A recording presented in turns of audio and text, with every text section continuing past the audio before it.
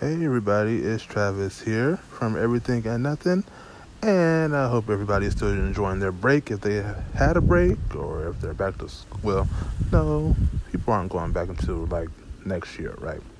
So I hope you're still enjoying your break if you had a break. And if you have to work still, I feel sorry for you, but it's okay because you're making them coins and they'll be spent in no time if you shop like I shop. Okay, anyway, I have another little gem. I haven't had one in a minute since the last one about Murder in Small Town X. Okay, now, you know how the holidays, you're always watching movies and you're on break and you're just watching TV and you're catching up on stuff, right? And I was catching up on some movies, like here and there, not too much, right? Because I wasn't in the spirit, like I said, like that. So what I caught was like little bits and pieces of movies I watched growing up. And this movie, I forgot all about it. It's this movie called Sprung. And you know, back in the 90s, mid-90s, they had all these black comedies out, and this was one of them. And it was with Tisha Campbell and Paula J. Parker and Joe Torre and the other fella. I forget his name, but I'm going to remember it by the time this is over. And yes, what this movie was about was Paula J. Parker and Tisha Campbell were best friends, right? And then the other guy and Joe Torre were friends. And they were all they all met at a club or a party, I think it was. And Paula J. Parker's character was like the sort of gold digger, and then Tisha was like the nice girl, right? And then the light-skinned dude with the dreads was like the nice guy. And then Joe Torre was like the asshole and whatnot. And so they ended up meeting each other, the four of them.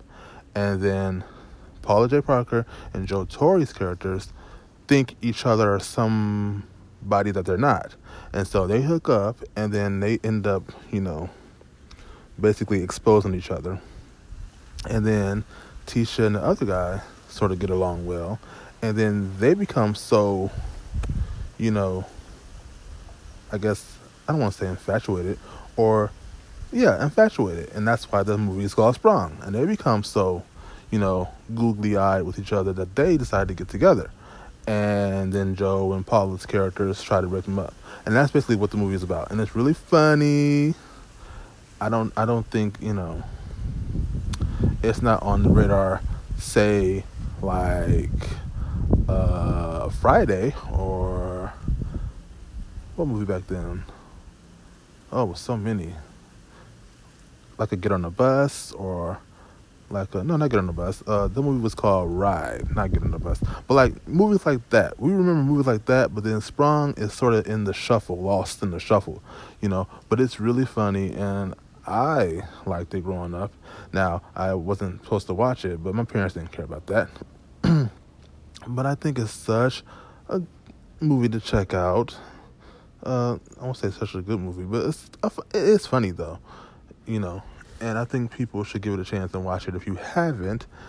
And if you have and you forgot about it like I did and sort of rediscovered it and was like, oh, I forgot about this movie. Let me sit down and watch it again.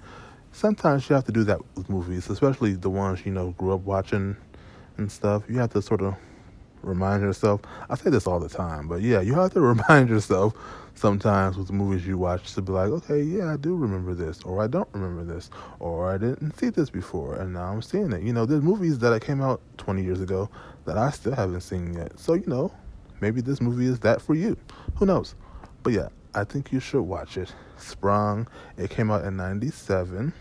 Like I said, in the heat of all these, like, we had such a renaissance in the 90s of black film.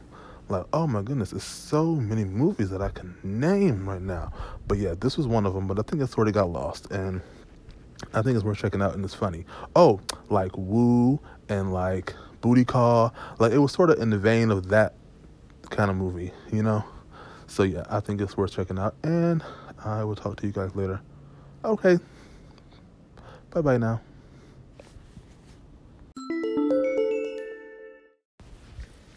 And the character, the light-skinned dude with the dreads, his name in real life is Rusty Condife, I think it's spelled right. or said right. I think I said it correctly. But an FYI about him is that, because I always wondered what else was he doing, because this was the only movie that I saw him in, and he's been in other stuff. But his the thing he did mainly was direct, and he directed Tales from the Hood, and he's gone on to direct a lot of other stuff since then. But that was his main, I think, trade, was directing more than acting. So that's probably why I didn't see him in much after that. But yeah, he directed Tales from the Hood and some much other stuff since then. So that's his name, Rusty Condife, and that's probably why we didn't see much of him, in film since then. And then he cut his hair too, so, But yeah, that's all there is to this little gem. And I want to tell you where to go watch it, but I don't know. I would say try YouTube, but I don't want to don't want to do that. So unfortunately, you might have to just go buy it or find it on demand and stream it. Maybe it's on demand, or you can, I don't want to say buy it. You know what? Find it online though. I'll leave it there. Find it online. I'm sure it's online.